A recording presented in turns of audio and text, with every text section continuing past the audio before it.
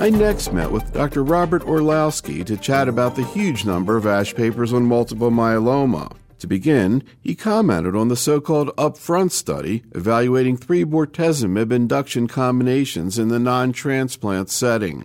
The Upfront study was a phase 3b trial, which was important because it targeted patients with newly diagnosed myeloma who were felt not to be eligible for stem cell transplantation. And the other reason that it was important is that it tried to do this study in a community-based setting, and in that way, the results are very applicable to folks that are practicing out in the community. This was not an academic center-based trial. And the goal was to try to determine which bortezomib-based combination up front, followed by bortezomib maintenance, was superior. And the 3 arms were bortezomib with dexamethasone, bortezomib with thalidomide and dexamethasone, and bortezomib with melphalan and prednisone. And again, all of those patients then were intended to go on to maintenance therapy, and maintenance here was weekly bortezomib at 1.6 milligrams per meter squared, given on 4 weeks in a row, followed by 1 week off. So it was a 5-week schedule for maintenance with 4 out of 5 weeks given once weekly bortezomib at a higher dose. And the presentation at the American Society of Hematology was of the results after 300 patients had undergone the entire treatment cycle, meaning both induction as well as maintenance therapy. I think that there are 2 takeaways that I would describe from this particular abstract. First of all, in the randomization between bortezomib dexamethasone, bortezomib thalidomide and dexamethasone, and bortezomib melphalan and prednisone, the overall response rates and outcomes were roughly equivalent, as were the long-term outcomes like progression-free survival. But the major difference between them was that the bortezomib thalidomide and dexamethasone arm had much more toxicity. So I think the take-home from that perspective is that if you're considering a bortezomib-containing induction regimen for transplant-ineligible patients, you should use either bortezomib and dexamethasone or bortezomib with melphalan and prednisone, and not use bortezomib with thalidomide and dexamethasone. The other take-home message from this paper was that bortezomib maintenance therapy given at 1.6 milligrams per meter squared once a week for 4 out of 5 weeks was tolerable and did improve the quality of responses that patients received. And that should be a setup for future trials that hopefully will validate bortezomib maintenance compared to either placebo or perhaps to other approaches to maintenance therapy. Let's talk about the evolution study, abstract 621, 3 and 4 drug combination regimens of bortezomib, dexamethasone, cyclophosphamide, and lenalidomide. So the phase 2 evolution study was an attempt to try to build on the bortezomib and dexamethasone backbone by adding additional drugs, up to 3 and 4 drug regimens, and the major focus was on bortezomib, dexamethasone, and lenalidomide, as well as bortezomib, dexamethasone, and cyclophosphamide. And the 4-drug regimen that was studied was bortezomib with dexamethasone, lenalidomide, and cyclophosphamide. And basically this was an attempt to try to find an equivalent to CHOP, which is used in non-Hodgkin lymphoma, for future use in multiple myeloma. Also, all of these patients did get maintenance treatment with bortezomib at 1.3 milligrams per meter squared, which was given on day 1, 8, 15, and 22. And the findings here were somewhat similar to the previous study we discussed, which was the Upfront trial, which did show that the response rates with these 3 and 4 drug combinations were all very robust. Responses were very rapid. when you added cyclophosphamide into the 4-drug regimen, there was an increase in toxicity. And whether that increase in toxicity is made up for by a benefit in terms of long-term outcomes is still unclear, because this was still a preliminary analysis. Certainly it showed that it was feasible to add cyclophosphamide, but my take-home message from this was that still it looks like bortezomib with lenalidomide and dexamethasone has the best overall response rate and the most modest side effect profile. Could you just sort of capsulize where we are right now in terms of options in the transplant and non-transplant setting for induction therapy? What are considered, equivalent options, and what's your preferred option? Well, I think for patients who are eligible for stem cell transplantation, if one likes to refer to the National Comprehensive Cancer Center network recommendations, and MD Anderson is part of the NCCN, the level 1 recommendations for induction therapy are for either bortezomib with dexamethasone or bortezomib with thalidomide and dexamethasone, or bortezomib with doxorubicin and dexamethasone, or lenalidomide with low-dose dexamethasone. And the level 1 recommendations are based on available data from large randomized phase 3 trials. What we at MD Anderson, as well as what folks at many other places are doing, is using bortezomib with lenalidomide and dexamethasone based on Paul Richardson's phase 1 and 2 study showing a virtually 100% response rate. The only reason that's not yet a Category 1 recommendation by the NCCN is that we don't yet have Phase 3 data available to support that, although there are Phase 3 studies underway that are looking to validate that, and I think we all feel confident that they will be positive in support of the 3 drugs. What about that combination in the non-transplant setting? It's a very good question. There so far has not been a study using VRD focusing on patients that are not stem cell transplant candidates.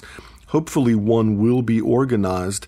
They may need to think about using a slightly different combination. The standard VRD for eligible transplant patients is bortezomib at 1.3 milligrams per meter squared on day 1, 4, 8, and 11, lenalidomide at 25 milligrams on days 1 to 14, and dexamethasone at 20 milligrams on the day of and the day after bortezomib, along with an aspirin as well as some valacyclovir for herpes zoster prophylaxis. One would suspect that perhaps older patients who have a higher likelihood to develop things like peripheral neuropathy, perhaps, or cytopenias, might need some dose adjustment of either the bortezomib or the lenalidomide or both up front, but that still has not yet been addressed in a phase 1 study.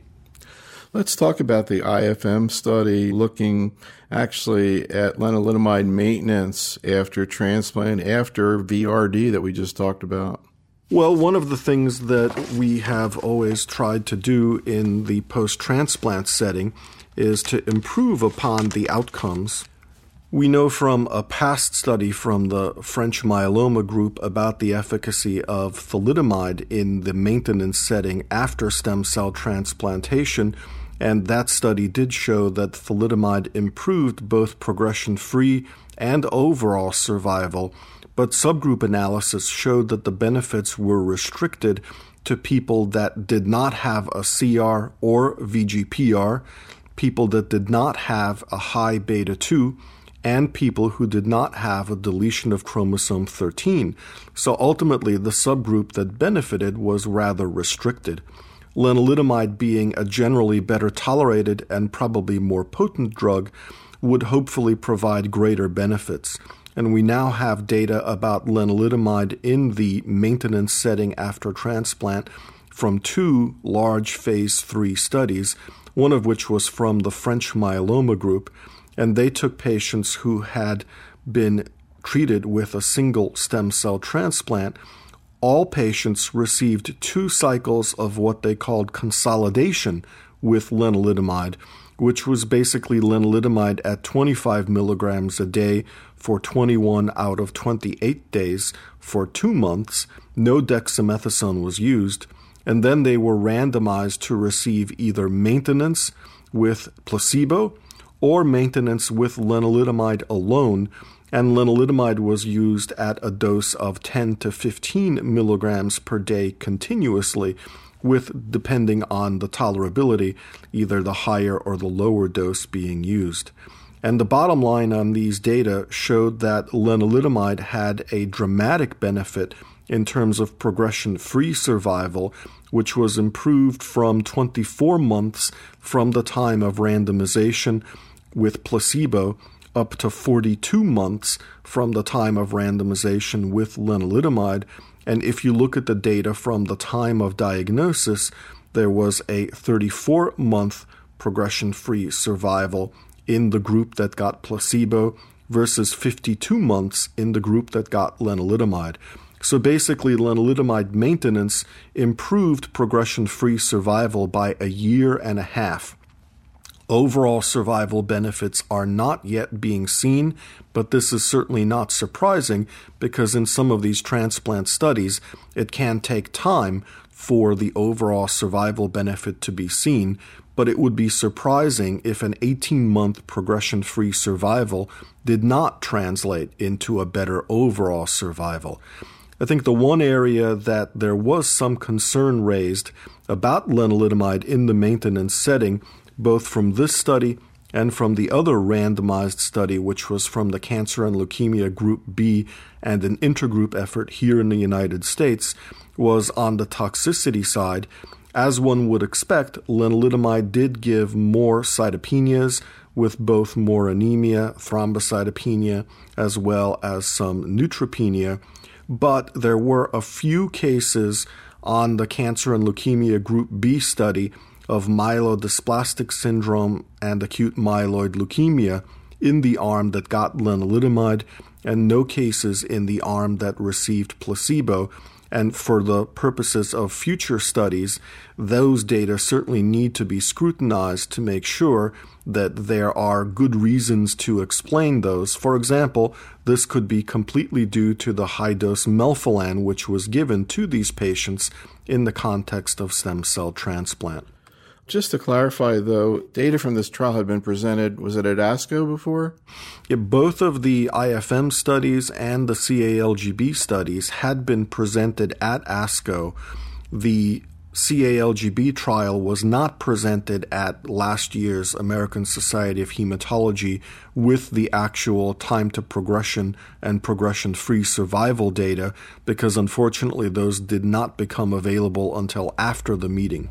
What's the bottom line in terms of the impact that these two studies have had, this one and the CALGB, in terms of the way people approach maintenance, choice of it, use of it right now, and how it has impacted clinical trial development? I think from the perspective of impact on patients in the post-transplant setting, what I do for these patients is to sit down and have a discussion with them. I present them with these two studies and show them the data that strongly support maintenance as a means of prolonging progression-free survival.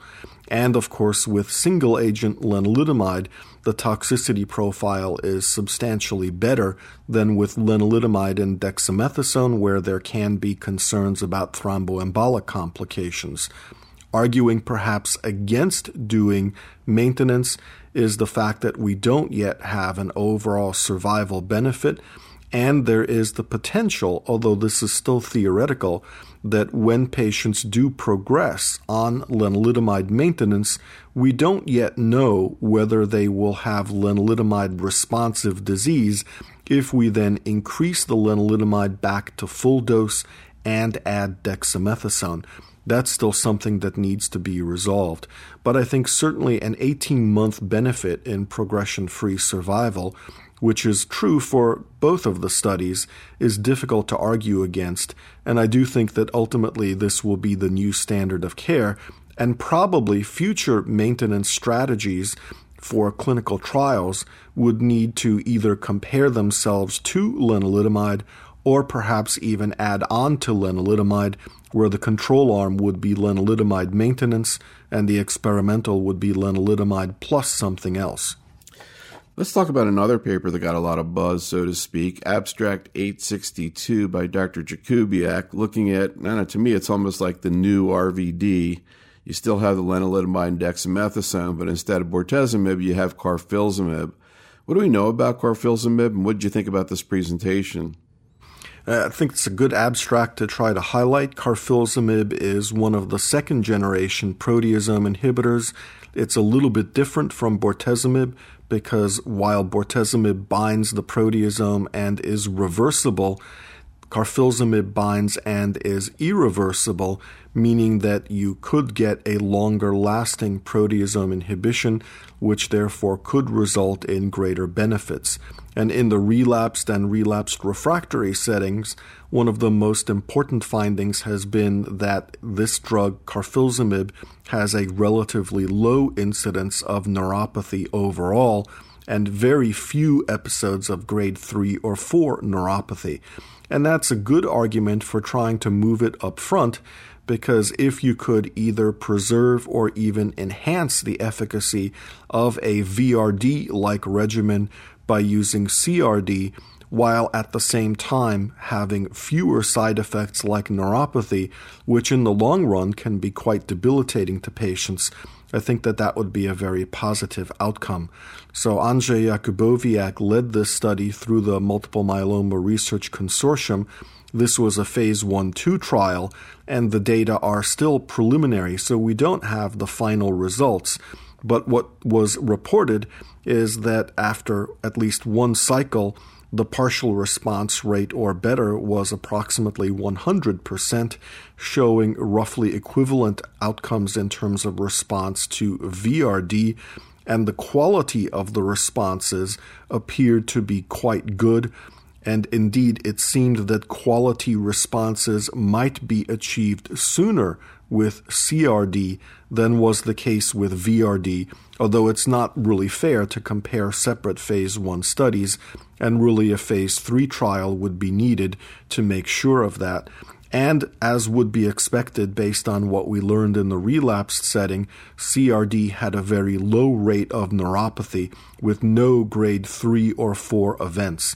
And I think that would certainly make it attractive for studies in the future going head-to-head with VRD or other standards of care in the upfront setting. Is that type of phase 3 comparison going to be done? To my knowledge, that has not yet been proposed. This would probably be best done by a cooperative group, and it may be appropriate once the current studies that are comparing VRD to RD are completed, that perhaps this would be the next step forward. There were a couple other, as you mentioned, a bunch of papers presented on carfilzomib, 985, 1938. The bottom line, though, is can you sort of provide an overall global perspective? I've been trying to figure out in my own mind, you hear about stuff like this, for example, nab-paclitaxel versus paclitaxel, solid tumors is one less neurotoxic, and they're not directly compared. What do you think about carfilzomib? Do you think that this apparent lessening of neurotoxicity is for real? I think that carfilzomib, from all of the data that we have seen, and at MD Anderson, our folks have been involved in, when I was still at the University of North Carolina, was involved in one of the phase 1s of carfilzomib, and then after moving to MD Anderson, we've been involved in the phase 2s, both the one for relapsed and the one for relapsed and refractory, as well as the phase 1b, carfilzomib, lenalidomide, and dexamethasone, and we're now going to be involved in the phase 3 targeting relapsed patients, which is carfilzomib with lenalidomide and dex versus lenalidomide and dex. I think we have enough experience now to be able to say that this drug truly is less neurotoxic than is bortezomib, and I should say, just from a historical perspective, we did at UNC the first phase 1 of bortezomib targeting patients with hematologic malignancies. And at that time, we didn't really look specifically for peripheral neuropathy because that was an unanticipated toxicity of this class of drugs. So we didn't specifically ask patients questions about numbness, tingling, and pain. And it was only after we saw several patients with similar symptoms that concern about this side effect was raised. Now that we know this class of drugs can possibly cause this effect, we were much more careful in specifically asking the right questions for patients on the carfilzomib studies. So I do think that this is a real difference with a real decrease in neuropathy with carfilzomib. When is the thinking in terms of when this might be available? What would hopefully happen is that sometime in the first 6 months of this year, the data for carfilzomib in the relapsed and refractory setting would be filed with the Food and Drug Administration, and they would then have 6 months to review the data, and hopefully that would mean that by the end of this calendar year, 2011, carfilzomib would be approved and available for use out in the community as well as everywhere else. How do you approach using bortezomib, and how might you approach the whole question of using a proteasome inhibitor if and when carfilzomib is available in a patient who already has a pre-existing neuropathy or risk for neuropathy, i.e. diabetes? Yeah, it's a very good question. I think that both from this meeting of the American Society of Hematology as well as prior meetings, we know that bortezomib can be used in ways that reduce its ability to induce neuropathy. And there's a number of strategies. First of all, if you combine bortezomib with other drugs, you typically get less neuropathy. We saw this in the phase 3 study comparing bortezomib with pegylated liposomal doxorubicin versus bortezomib in relapsed and refractory patients. A second approach is to use it once per week, and there are a number of studies. These are not yet randomized, but I think we have enough data from a number of trials. For example, Antonio Palumbo with Gemema, they've done a number of studies where they've used both twice-a-week bortezomib and once-a-week bortezomib and shown that the response rate and response qualities are comparable, but the rate of neuropathy is substantially decreased. And then a third approach, which is probably not yet available widely but may soon be, would be to use bortezomib in a subcutaneous route. And one of the abstracts we were going to discuss was from the IFM French Myeloma Group study comparing intravenous bortezomib with subcutaneous bortezomib in relapsed patients. And this was an interesting trial because what they found is that the response rates and response qualities were roughly comparable. The overall survival was roughly comparable. The progression-free survival actually slightly favored the subcutaneous version. And very interestingly and unexpectedly, I would say, the patients who got the subcutaneous bortezomib had a much lower rate of grade 3 and 4 neuropathy as well as neuropathy overall.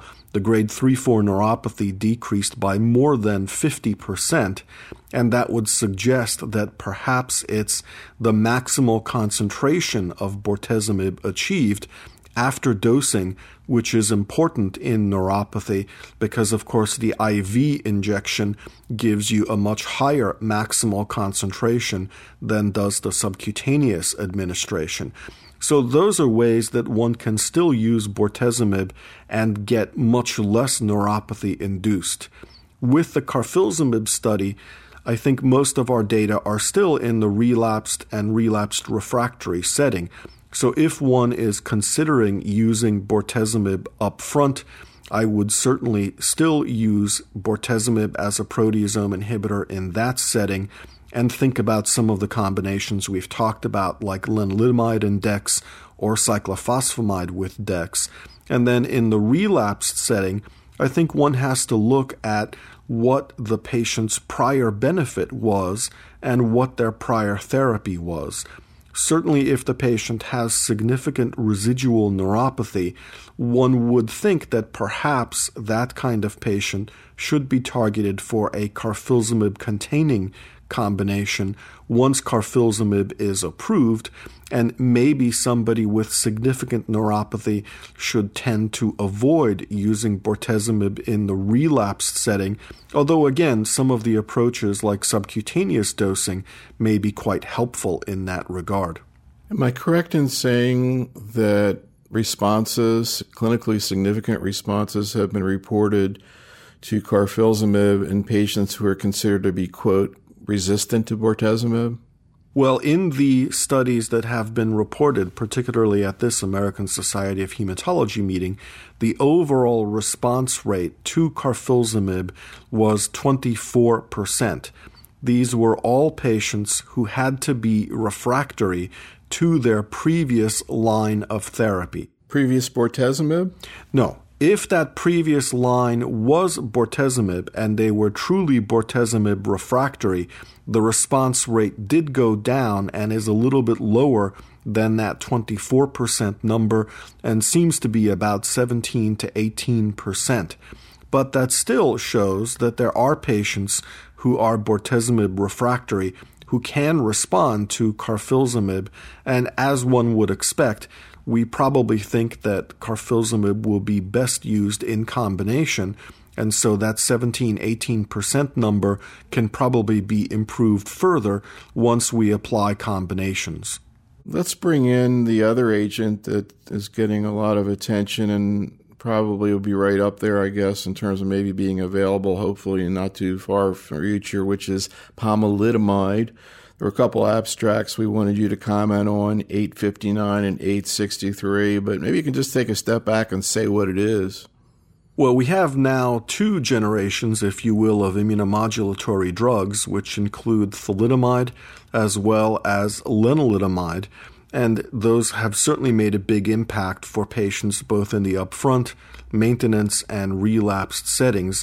By the way, one abstract that you did not select to review, but I thought I would briefly mention, is a study from MD Anderson where we've taken the combination of lenalidomide with thalidomide and dexamethasone, and in a phase 1-2 study, which is still somewhat early, admittedly, but we're getting a 90+% overall response rate, including responses in patients who were previously lenalidomide refractory.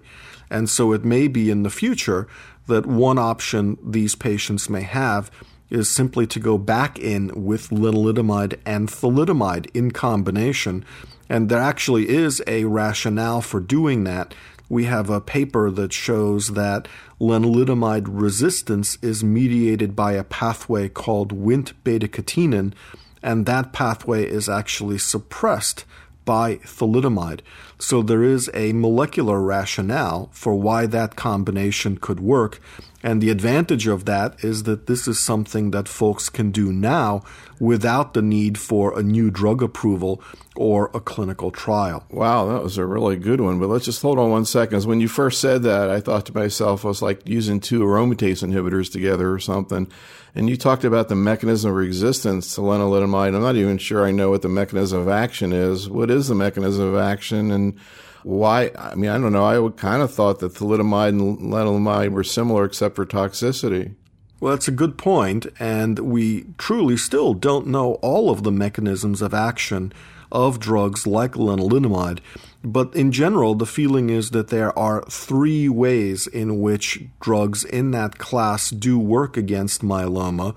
Mechanism number one is by a direct effect on myeloma cells to induce their death, and examples of that include their ability to upregulate P21, which causes cell cycle arrest and eventually apoptosis. Mechanism number two is by modifying the microenvironment so that, for example, stromal cells no longer make the cytokines that are helpful to myeloma cells to survive. And mechanism number three is by some kind of immune stimulating effect so that the host's immune system is better able to fight off the myeloma. And in the studies that I mentioned looking at lenalidomide resistance mechanisms, we focused on the first of those, which was the way that myeloma cells become resistant to the pro-apoptotic or pro-cell death mechanisms of lenalidomide.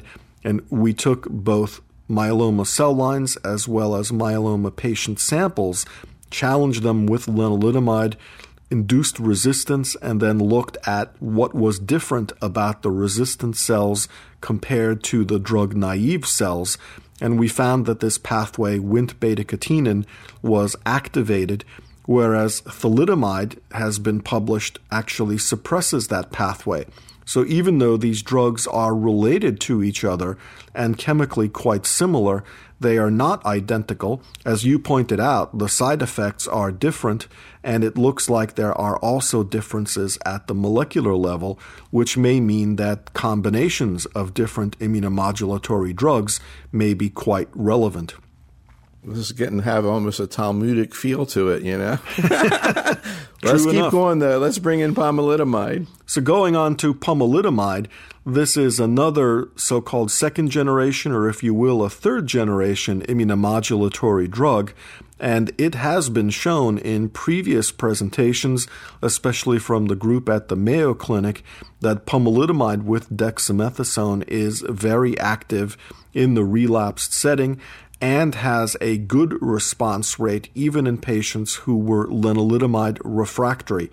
So there were a number of presentations at this year's ASH meeting from a number of different groups looking both at lenalidomide refractory and bortezomib refractory patients and looking at different ways of using pomalidomide, which included either pomalidomide alone, pomalidomide with low-dose dexamethasone, and also some of the studies looked at different pomalidomide dosing, both in terms of whether 2 milligrams or 4 milligrams were better, and different schedules. The two most common schedules that have been used include either pomalidomide continuously, sort of along the lines of the thalidomide history, or pomalidomide intermittently with a 3-week on, 1 week off schedule, sort of along the lines of lenalidomide. And the bottom line of all of these studies is that pomalidomide is quite active, both alone and with dexamethasone. It shows activity in patients who were previously refractory to bortezomib, previously refractory to lenalidomide, or previously refractory to both. And that's important because there are more and more of those patients, and without current new drugs, the drugs that we have available now don't work so well for those patients. So I think pomalidomide is an exciting drug. Again, as we mentioned earlier, the hope is that pomalidomide may be approved sometime this calendar year by the Food and Drug Administration based on the available data from a phase 2 study in the relapsed refractory setting. And ultimately, pomalidomide will probably be used in combination.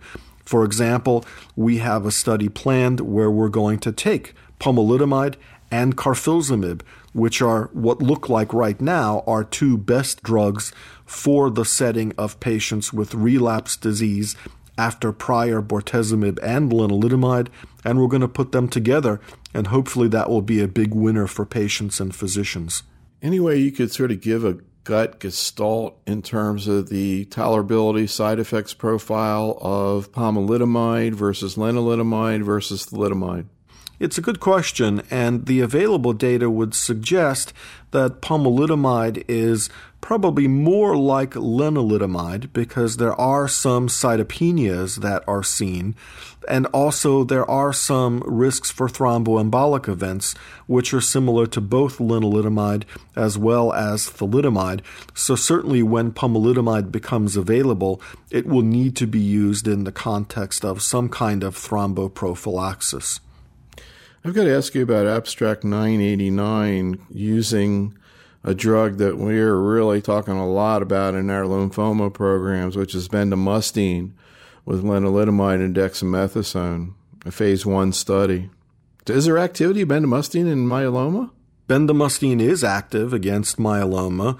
We actually have data from Europe in a randomized study from a couple of years ago, which I think are probably among the largest data sets in myeloma, which looked at upfront therapy with melphalan and prednisone for transplant-ineligible patients versus bendamustine and prednisone. And the group that received the bendamustine and prednisone had a better overall response rate and response quality, and also more favorable long-term benefits. So far, bendamustine has not yet been accepted as an upfront option here in the United States, but there are a number of studies showing that bendamustine, either in combination with bortezomib-based regimens, which were I think prominent at the previous ASH, as well as with lenalidomide-based regimens, and there were a couple of abstracts at this year's ASH on that, is a tolerable approach and one that can give you good benefit.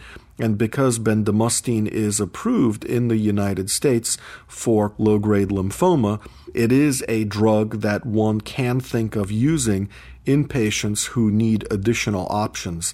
And I think the take-home message from this year's ASH is that you can combine it with lenalidomide and dexamethasone and get a tolerable and active regimen.